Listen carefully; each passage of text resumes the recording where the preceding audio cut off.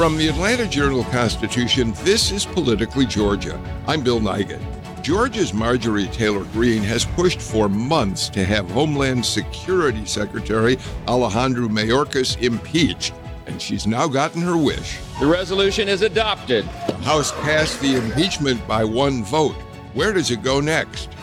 Meanwhile, Democrats won a key special congressional election in New York last night. Let's send a message to our friends running the Congress these days. Stop running around for Trump and start running the country. Democrat Tom Suozzi won the seat held by George Santos, making the Republican majority in the House even more fragile. I'm Tia Mitchell. The state election board has voted against ending no-excuse absentee voting. And Governor Kemp is sending a small contingent of National Guard troops to the Texas border. Political insiders Brian Robinson and Theron Johnson will join us to discuss those stories and more in this episode. We invite you to follow us on Apple, Spotify, or wherever you listen to podcasts so you never miss an episode of Politically Georgia. This is Politically Georgia from the Atlanta Journal-Constitution.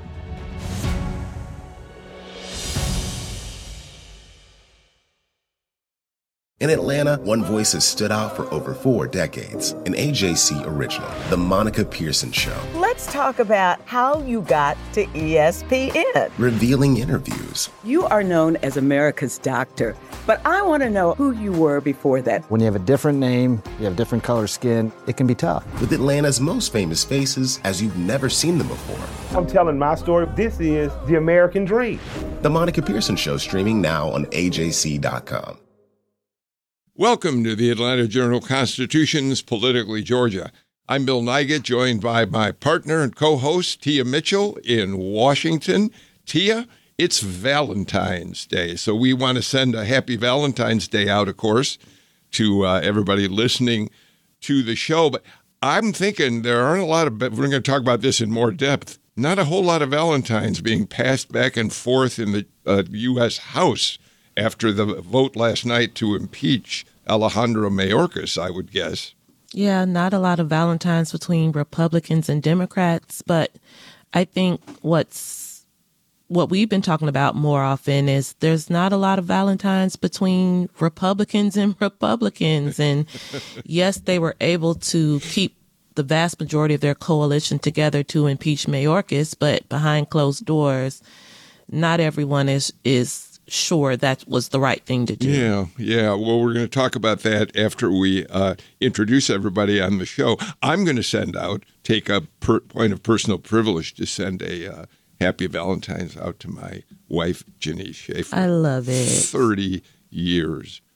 Every day it's Valentine's Day in our family. Theron Johnson, who is one of the top Democratic insiders in Georgia, in the South, has worked with many candidates up and down the ticket, Democrats, including being very involved in Barack Obama's campaigns for president. Theron, we're really glad that you could be with us today. Any Valentine's wishes you want to send out? Absolutely, Bill. I'm going to follow your lead and start with my beautiful and phenomenal wife, Dr. China Johnson. Want to wish her a happy Valentine's Day. And my mother in Athens, Martha Nunley, and my mother-in-law, Hilda Hilton. So definitely want to make sure I wish all the ladies, and including you too, Tia, a happy Valentine's Day. Theron, I want to give you a little piece of history. I was reading an article in the New York Times this morning about the history of kissing. And it turns out that kissing probably began somewhere around 2400 BC and basically cropped up in locations all across the civilized world. Didn't start in any one place and then spread. So, Theron, if you give your wife a Valentine kiss, you are a piece of a large history that dates back many millennia. We're expecting. Well, I definitely did that last night and this morning. So I definitely got to be a part of history.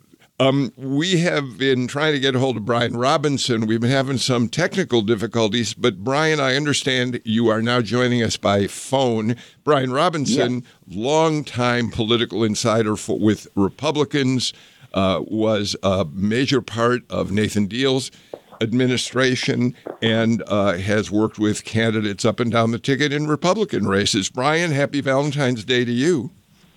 Well, thank you. That's the first Valentine's Day greetings I've gotten today because we're focused on getting a 7-year-old out the door in the morning.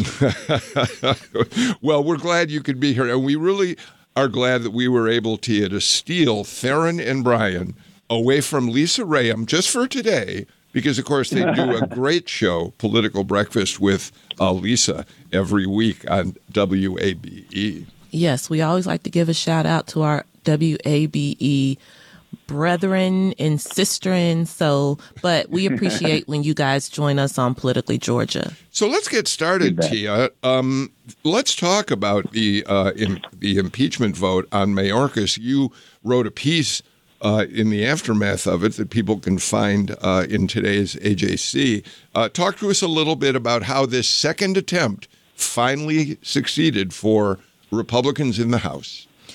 So the short answer is Steve Scalise is back, and he was absent last week. Democrats were able to make sure they didn't have absences last week. And with 3 Republicans willing to vote against impeaching Mayorkas, that was enough to tie it up.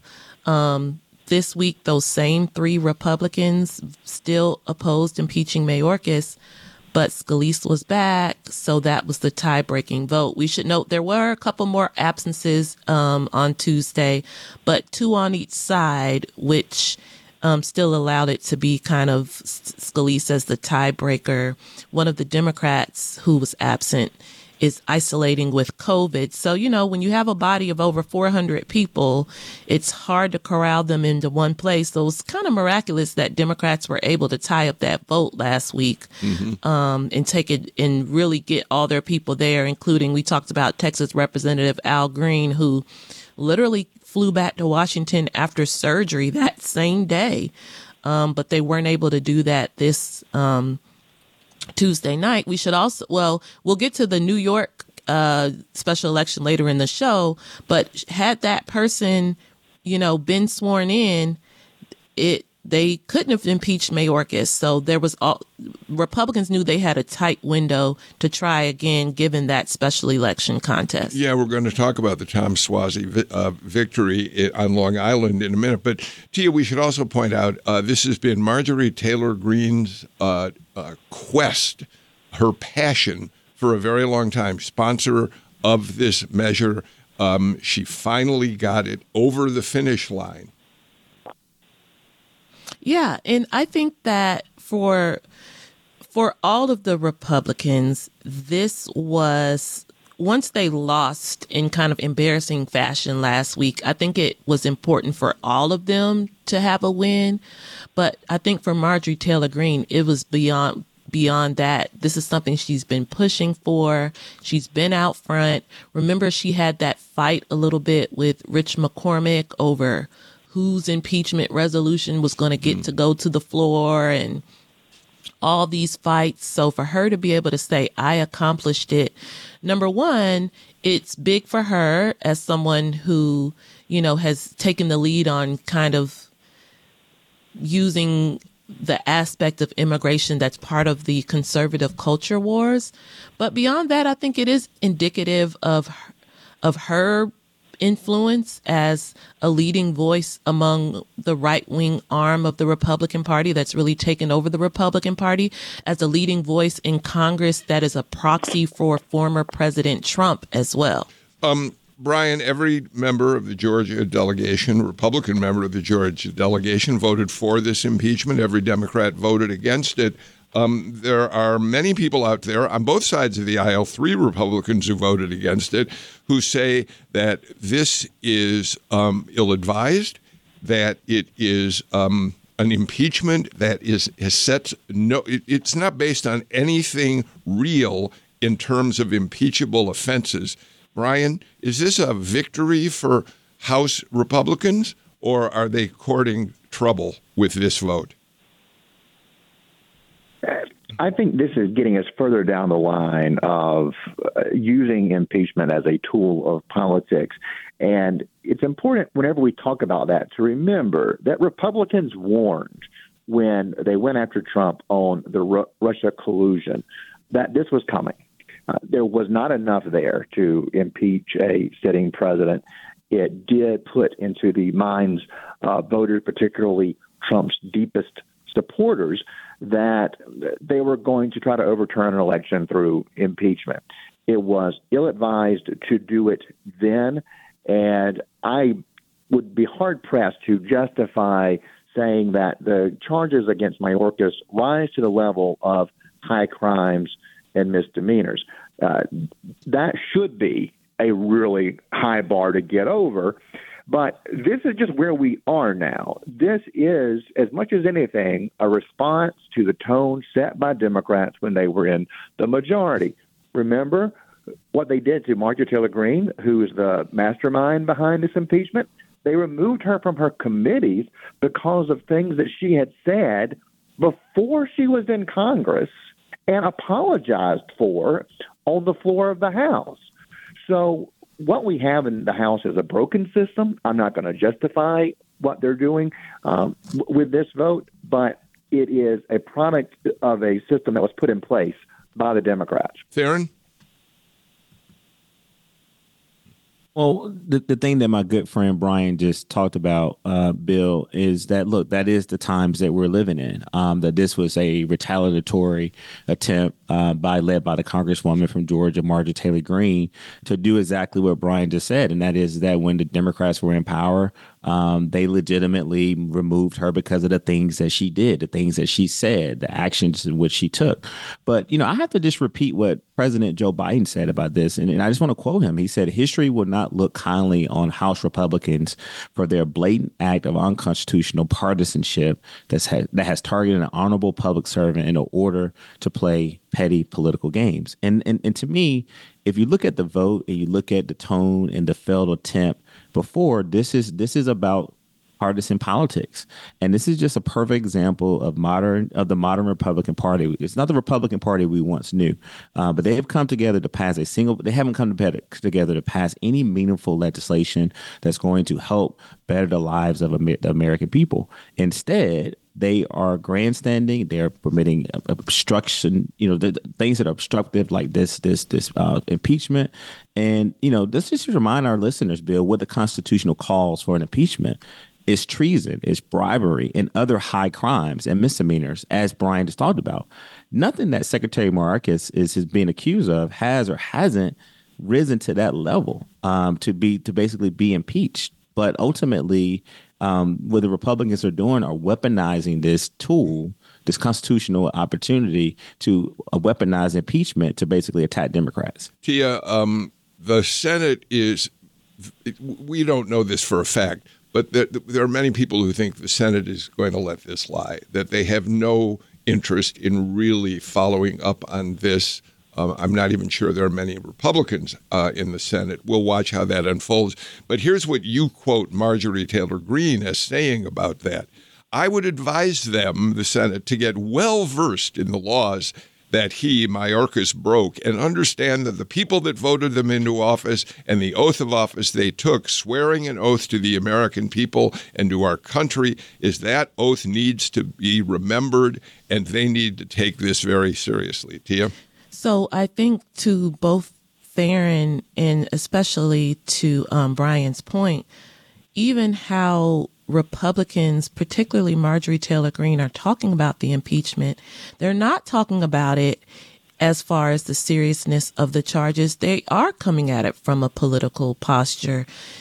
Marjorie Taylor Greene yesterday after the vote, when she was talking to journalists, knowing that it's not clear that the Senate is even going to take this to trial.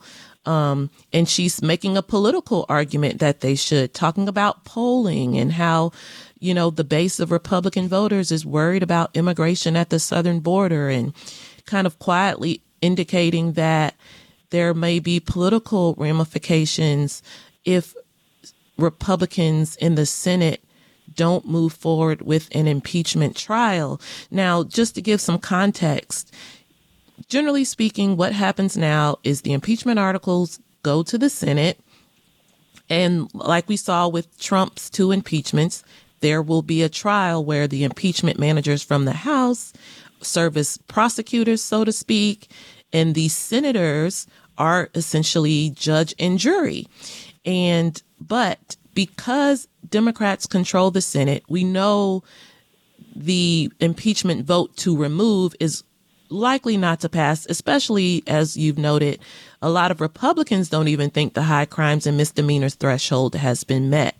So the question is, will the senators move forward with the trial that a lot of them think is a waste of time, because you cannot do anything else while an impeachment trial is going on? They can't take a break and vote to confirm judges. They can't take a break, for example, and work on appropriations. Mind you, there's a government shutdown deadline, March 1. So a lot of senators say, let's dispose of this quickly. They may take some procedural maneuvers to go ahead and table it or send it to a committee or something like that. We don't know yet, but those are the possibilities. Brian, before we move on, I want to go back to the question that I asked you, because I heard you talk about how you think Democrats set the table for this in their impeachments of Donald Trump. By the way, just to correct the record, that first impeachment of Trump was not based on anything having to do with Russian collusion.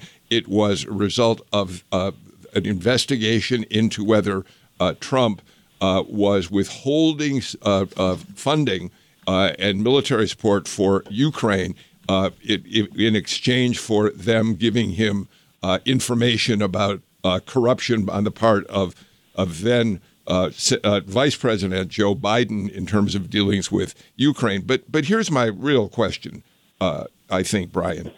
In the long run, how are voters going to look at this impeachment, the first actual impeachment of a cabinet officer? The only other time it happened was in the 19th century, and the cabinet member who was going to be impeached resigned before the vote actually took place, even though they went ahead with the vote. So, Brian, how's this going to play into the election cycle of 2024?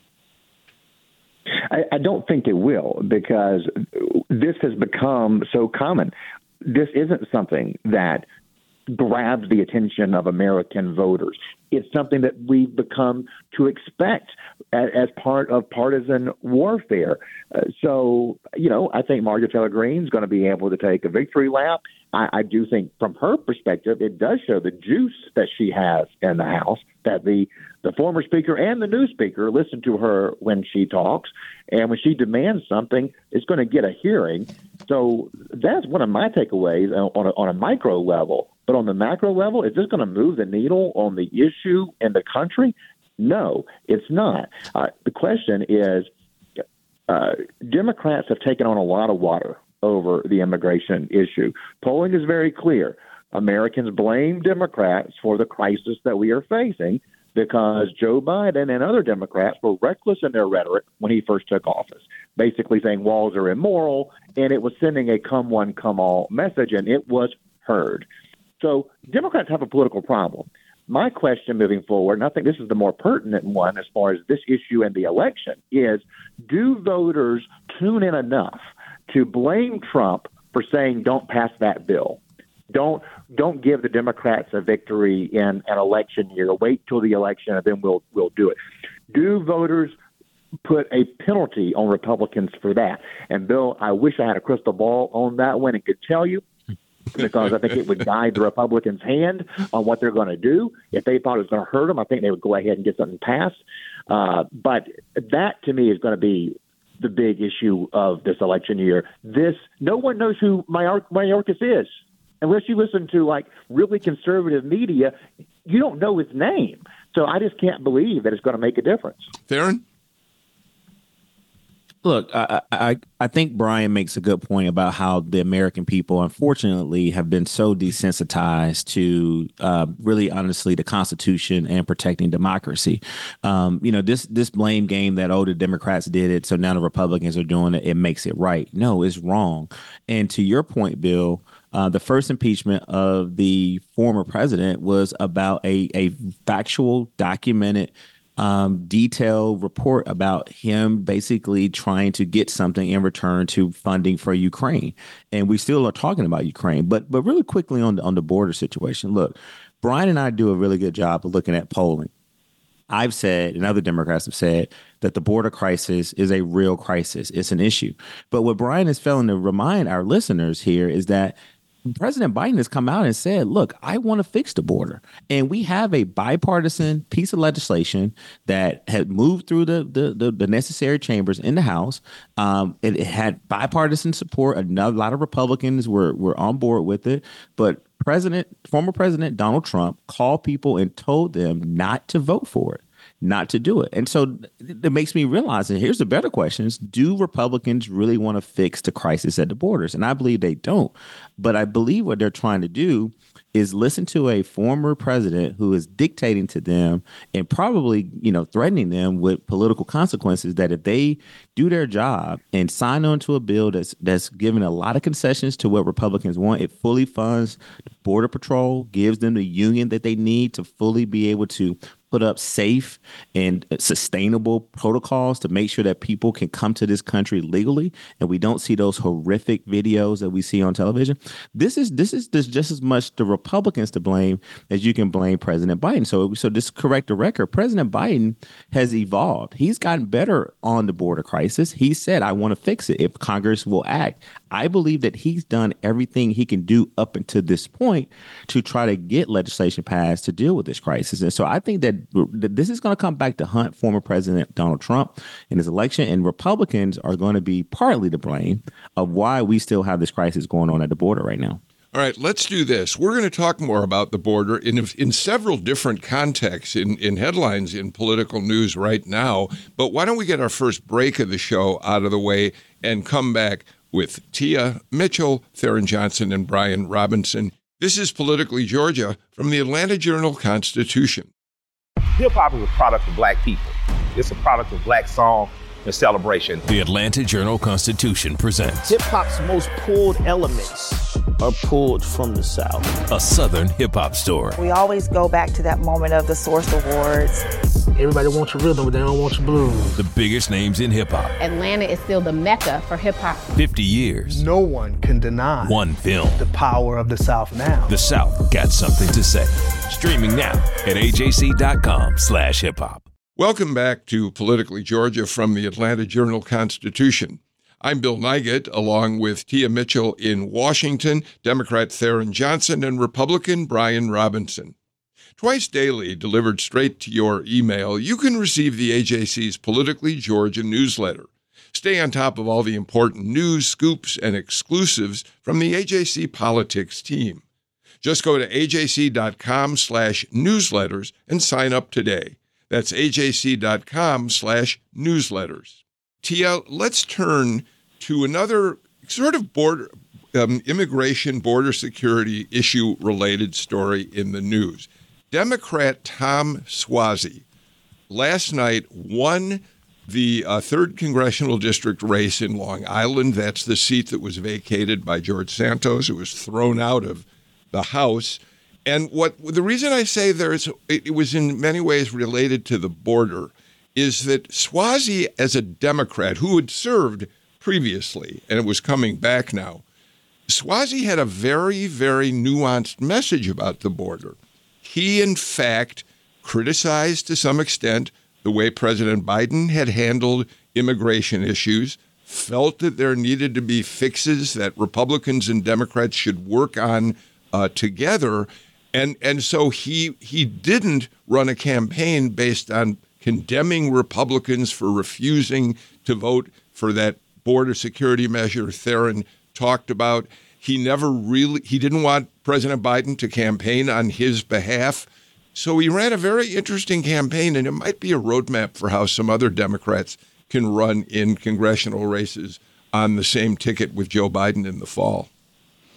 Yeah, and I think that immigration is interesting as an issue now, particularly in New York City, where you have Mayor Adams complaining about the federal government not doing enough to stop the influx of migrants far away from the border. But it's a real issue in New York, and therefore it does feel like a local issue. I do think, there's been all this talk about how much we can read into this special election in New York.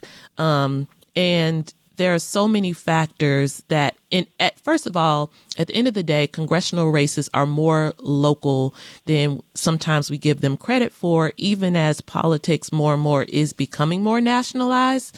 But also we have to remember that there was a George Santos factor. Like when a lawmaker is disgraced out of office, usually that benefits the party of the opposition, no matter what the circumstances are. So if George Santos had been a Democrat who was accused of scandal, it would have made it easier for a Republican to succeed him. But we can't ignore immigration. We can't ignore that Long Island, where this seat is based, is kind of more conservative pocket in the New York City area than other places around New York City, other suburbs of New York City. So it is an interesting case study. Although I think, Theron, that Suozzi outperformed President Biden, who won that district by some, I can't remember what the number of points were, but Suozzi won it by like 8 points over his Republican opponent. But I was struck by the fact that you said something important, I think, Theron, in the last segment. You acknowledged that the Biden administration has to own up to some of its failures in terms of securing the border. It can't all be just about how Republicans are now using it as a political issue. Yeah, Bill, that's my sensible approach. And B-Rob has heard me talk about this. Listen, I want to win. And Democrats want to reelect President Joe Biden. So to get into this argument and blame game, I mean, there's enough blame to go around to blame the Republicans for not doing enough.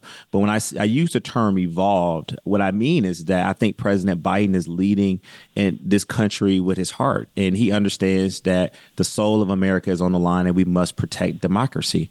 And not totally, going away from his core principles, which he truly believes. But at the end of the day, the American people elected President Joe Biden because of his leadership, because of his integrity, and because of his ability to get things done. And whether you like it or not, I mean, we can talk all day about the economy and how many people thought that we were heading towards a recession. I mean, we can go on and on and on. But let's get back to this race, Bill. And I think this is an absolute good sign for Democrats in the fall. And you mentioned that, many people will question, have we really gotten a lot done this year with a Republican-led Congress? And I think a lot of people feel that the Republicans are struggling with their ability to govern. And swing voters, I don't care what you say, and Brian looks at the poll, and Tia, you do as well, Bill, moderate independent swing voters still care about competency, right? Can you really get things done?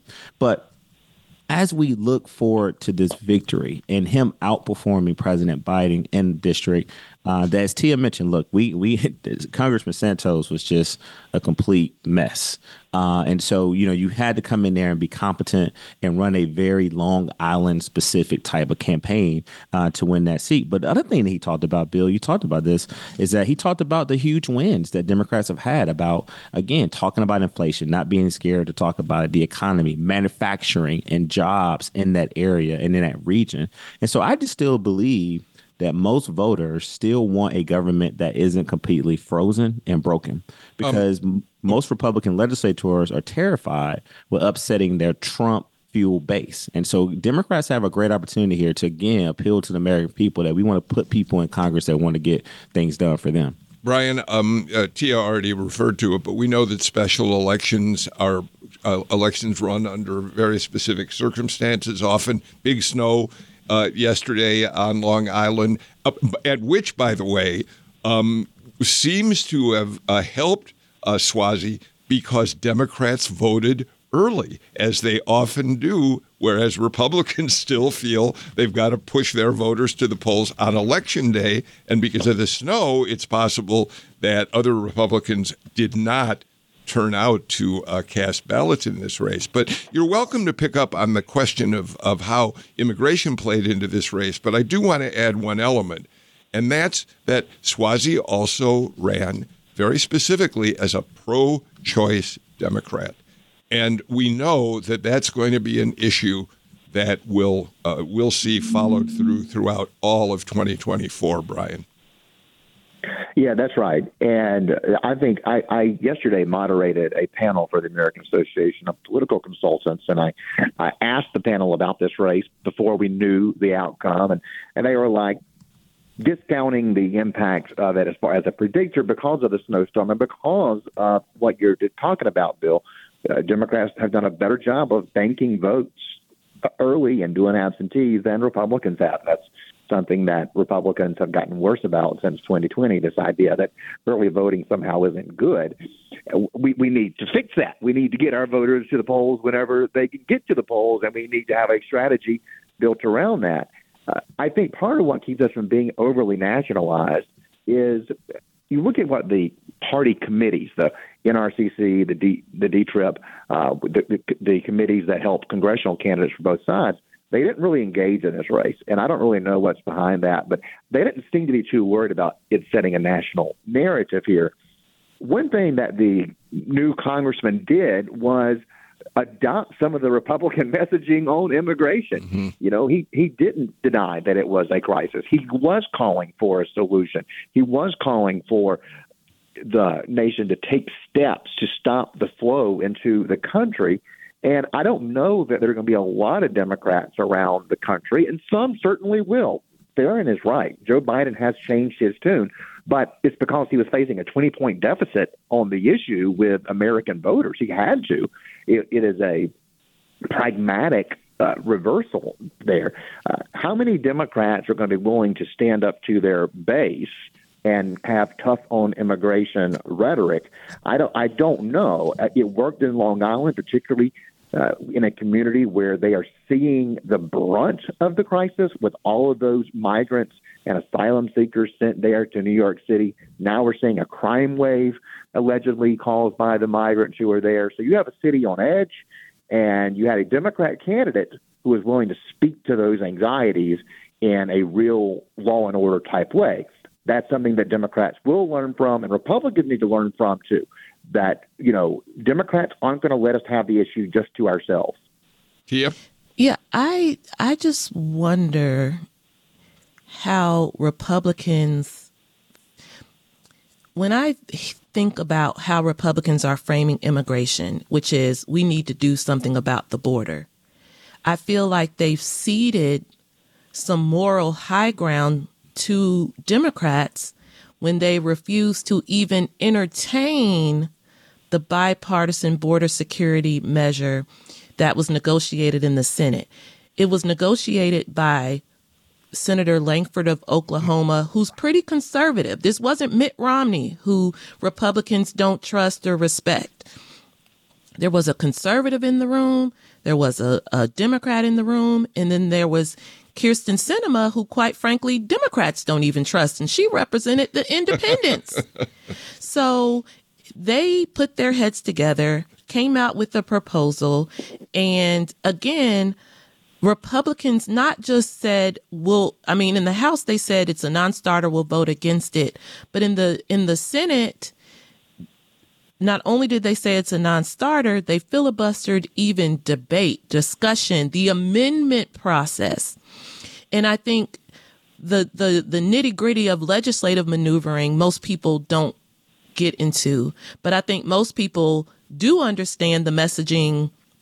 Republicans are saying they want to do something about border security, but then said they would reject a bipartisan border security bill. I think people understand that. And I think that doesn't do well for Republicans as they try to make border security a campaign issue. So, Theron, I want to, you're the Democrat on the panel today, and I want to ask you about the border security issue in terms of the Biden reelection campaign. As you well know, in a similar way that he is caught in the middle on Israel and the Palestinians, there's a way in which he's caught a little bit in the middle in terms of his stand on border security with progressive Democrats in Congress. But I also wonder, I don't know if the Hispanic, you'll tell me the answer to this, or Brian will.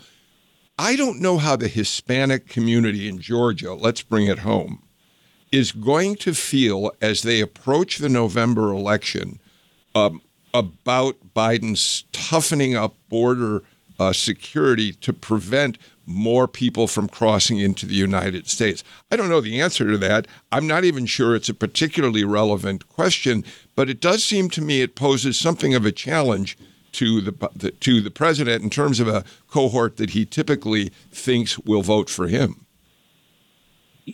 Bill, leadership is hard. And when you're the president of the United States of America, the people want you to get things done. And I want to be very clear.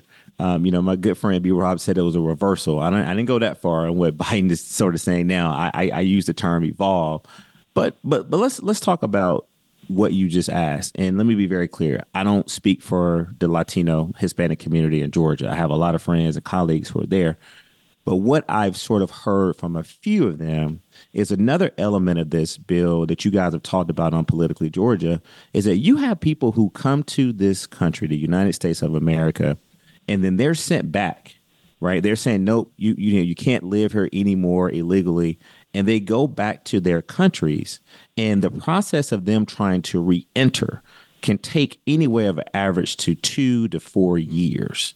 And so when we look at this from its full scope in its totality, there are people who are literally coming to this country for a better way of life. And they are trying to escape their post-COVID-19 countries because it's bad. I mean, the conditions are horrific and troubling. Now, what I have heard from one leader in the Hispanic community is, and I actually wrote about this in the Georgia Trend. It's going to be coming out in my monthly column, and Brian has a monthly column as well. They understand that not all people are coming to this country with good intentions. There are some bad people coming to this country with evil intentions. There are people who are criminals who are coming to this country to basically bring violence and to bring weapons and gang. I mean, there is a small portion of them. And so that's the only thing that I've heard is that they believe that the majority of people who seek asylum, who come to this country, who wants to re-enter, they have great intentions because they want to be a part of the workforce. They just want to provide for their families. But where to Tia's point, which was excellent, is the double standard, the hypocrisy of the Republican Party, because when they say border security, all you see is those horrific videos of people just flooding, and then now, as we talked about, these undocumented immigrants are being shipped to other cities. That's what we see. But Democrats have got to basically bring this home and make it a humanitarian issue, make it an issue about the quality of life and who we really are as Americans. But at the same time, put in a process that gives the moderate and some Republicans the assurance that we're doing everything we can to keep the bad guys out. Because there is some people that believe that there are people coming in here legally to do bad things. I apologize for interrupting you, Theron. At the same time, Brian, Hispanics in Georgia, I can't help but wonder what they think when they hear the former president, Donald Trump, talk about the mass eviction of immigrants from the United States when he's president again. But the original question, voters. You're breaking up. We've got a real problem with your audio right now, Brian. Can you hear me now? Yes. The Latino voters in the state, and they're about 4% of Georgia's electorate, they are American citizens. They're not going to be deported. I think it's a incorrect assumption to think that immigration is the top issue for Latino voters. They're very concerned about the economy. Brian, we're having real problems with your audio, and we do not want to lose your voice for the rest of the show. So let's get to a break right now, our last break in the show. Try to make sure we've got a stable phone connection with you. And when we come back, we got a lot more to talk about. This is Politically Georgia from the AJC.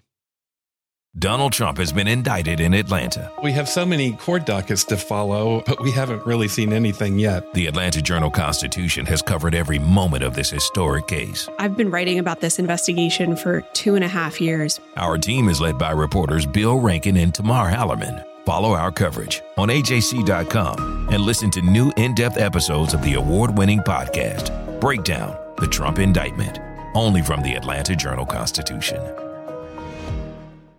Welcome back to Politically Georgia from the Atlanta Journal-Constitution. This podcast is part of the mission of the AJC to be the most essential and engaging source of news for the people of Atlanta, Georgia, and the South. Stay up to date every day on breaking news, in-depth investigations, politics, sports, entertainment, food and dining, and so much more. Just become a subscriber to the AJC. You can do that by going to ajc.com/start for a special offer. You'll unlock hundreds of original articles published daily at ajc.com and have access to the new AJC mobile app. That's ajc.com/start. Tia Mitchell, let's talk. There are all these kind of headlines that deal with immigration right now. It's just a week in which there's a lot going on there, the last couple weeks, actually.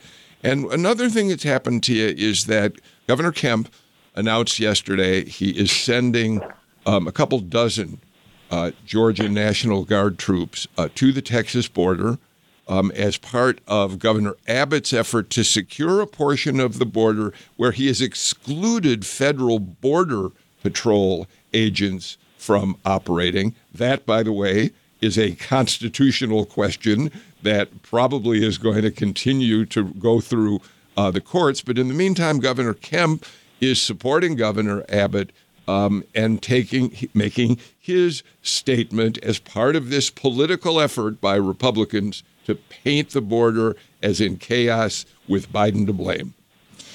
Yeah, I mean, Governor Kemp in this way is joining with other conservative governors in other states who are backing Texas Governor Greg Abbott in kind of backing him in his fight with the federal government over the border, but also kind of backing him in highlighting the crisis at the border by sending National Guard members and talking about how they need help and they're stepping in because they perceive the federal government as not doing enough.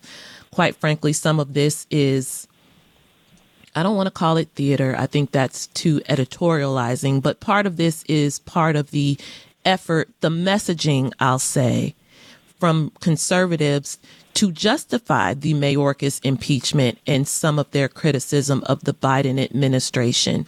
So in a tangible, visible way, they're saying, look, the Biden administration's Secretary Mayorkas they're not doing their jobs. They're failing the people to the point that other states have to step in. And that's what we're seeing.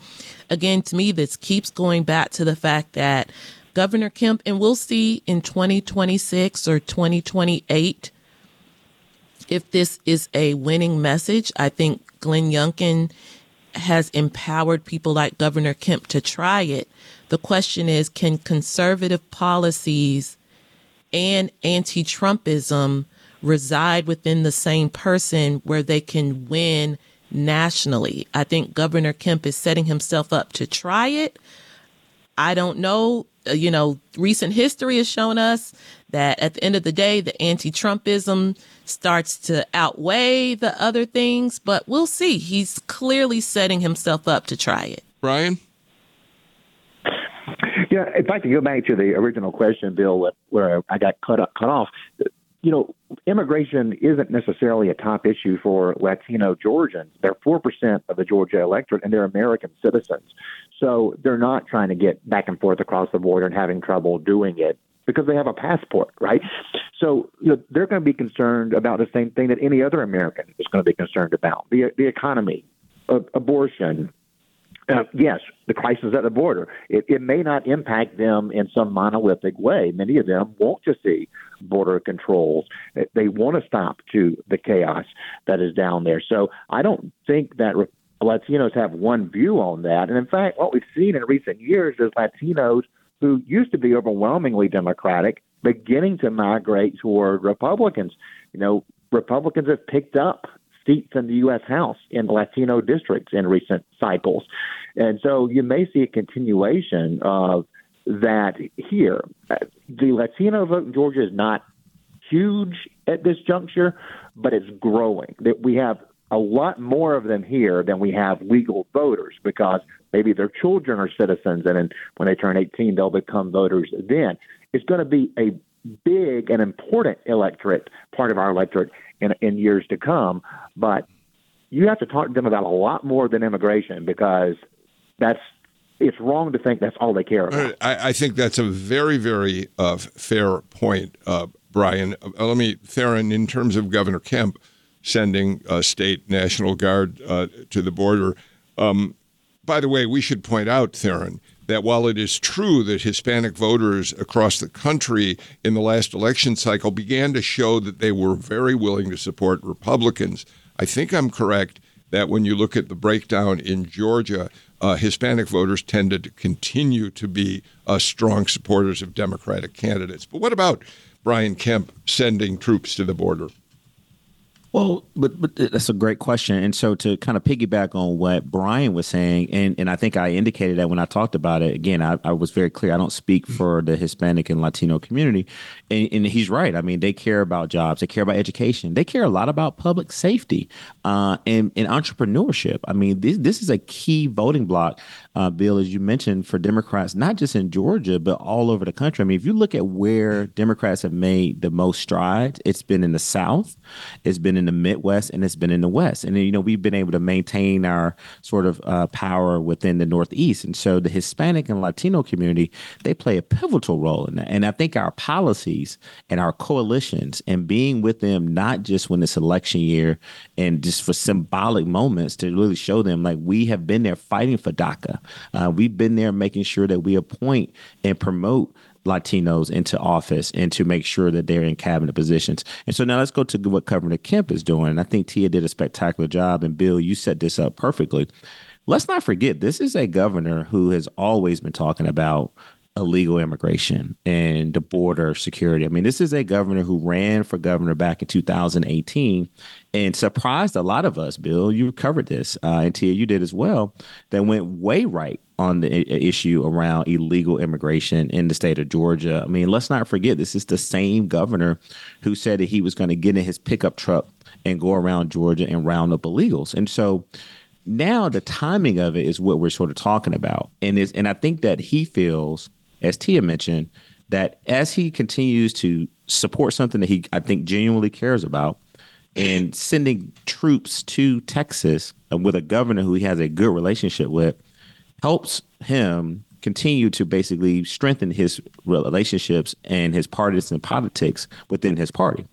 But I do think that, as Tia also mentioned, is that, do the Republicans really want to do something about the immigration challenge that we're having in this country? And if so, if they wanted to do it, I posed the question, would Governor Kemp's time be spent more effectively going to Congress and convincing those House members and those Senate members to basically sign on to this bipartisan bill that can alleviate some of the concerns that he had and could be a long-term step towards a systemic solution dealing with the border crisis? So I would think that Democrats will really ask these governors, to not only just join at the border and send our resources, but why are more Republicans encouraging Republican legislators and Republican members of Congress and the Senate to sign on to this bill that's right there that can actually be effective immediately with a lot of the solutions that we need? All right. Thank you. We had a lot of subjects that really all related, a lot of topics that related to border issues, and I appreciate the conversation about that. Tia, I want to move on. The State Election Board had before it a question of whether or not they would send to the legislature a recommendation to end no-excuse absentee balloting. And we certainly know that there are Republicans, particularly election deniers, who believe that absentee balloting led to the so-called rigged election of 2020 was one of the things, that they questioned about the legitimacy of the 2020 election. And the election board voted against making that recommendation, including the chair, who's brand new, who many people, I think, as observers, thought was a very pro-Trump political figure who might very well vote as a sort of a MAGA Republican. He didn't. In this case, no excuse voting is going to continue unless the legislature puts an end to it, which it doesn't look like they're going to do. So quickly, number one, to bring this full circle back to our immigration conversation, the correlation is, once again, Republicans wanted no excuse absentee ballot. And now, because the political tides are turned, because of Donald Trump mainly, now some of them don't want it. But when I saw the state election board oppose the resolution, to me, it and Brian, I know we're running out of time, but to me, I wondered, I bet Kemp and the establishment behind the scenes was letting those conservatives on the board know, listen, okay, we know what Donald Trump is saying, but you get rid of no excuse absentee voting. Our coalition really can't win in Georgia. We don't want this. Forget what we say publicly. We don't want this. That's a great point, Brian. You know, Republicans still have an advantage with Georgia seniors. If you're over 65, there's a good chance you're going to vote Republican if you go to the polls or get an absentee ballot. And we also know seniors are the most likely to need an absentee ballot because maybe getting to the polls is too difficult.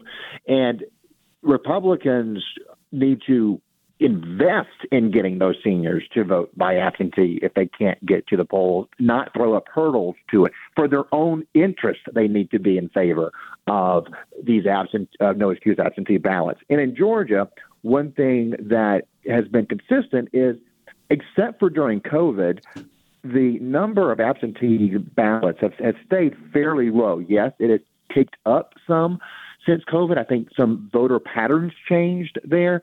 But we're still an in-person state. We're built to be an in-person state. The system runs better if that's how we all do it.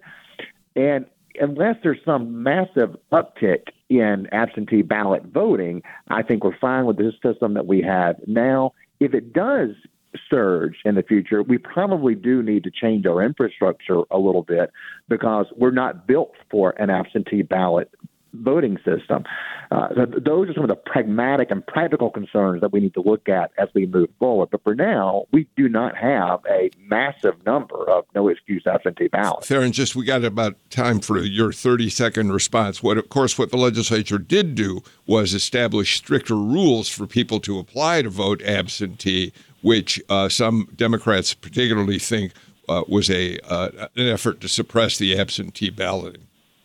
Listen, we have countless controls against voter fraud in the state of Georgia. You know, our democracy is strongest when we make voting as accessible as possible. And no excuse absentee voting gives hundreds of thousands of people the flexibility they need to participate in our democracy. And then lastly, Bill, when did Democrats start winning again in Georgia? It was when we figured out how to early vote, turn out on election day. But the game changed for Senator Warnock, for Senator Ossoff, reelecting Lucy Metcalf, right. and upset is when we start taking advantage of utilizing absentee voting process. Thank you, Theron Johnson, Brian Robinson. Tia, you know how much I love doing the show with you. We've got to get out of here tomorrow. A huge day in Fulton County Court when Judge Scott Mathey will look at whether or not Fani Willis and Nathan Wade should be dismissed from the RICO conspiracy election case. We'll be covering all that and a lot more.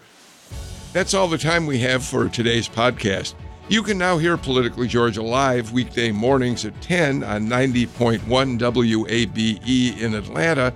Or, of course, you can continue following us on your favorite podcast app and hear new episodes every afternoon. If you like what you hear, please just leave us a review and share Politically Georgia with a friend. Join us again tomorrow for Politically Georgia from the Atlanta Journal-Constitution.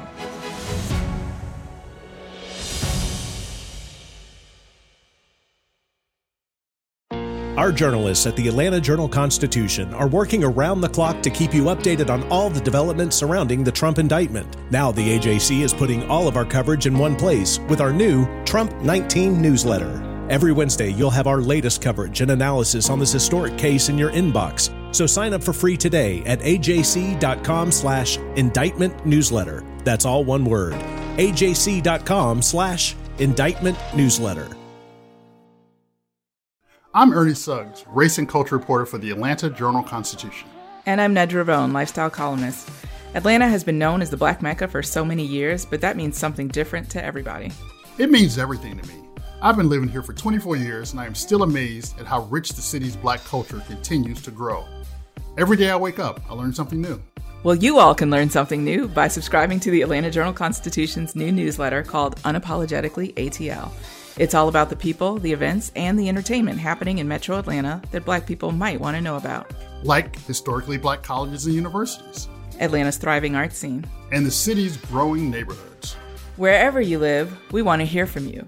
We want to hear what issues are important to you. So subscribe today at www.ajc.com/unapologeticallyATL. Only from the Atlanta Journal-Constitution.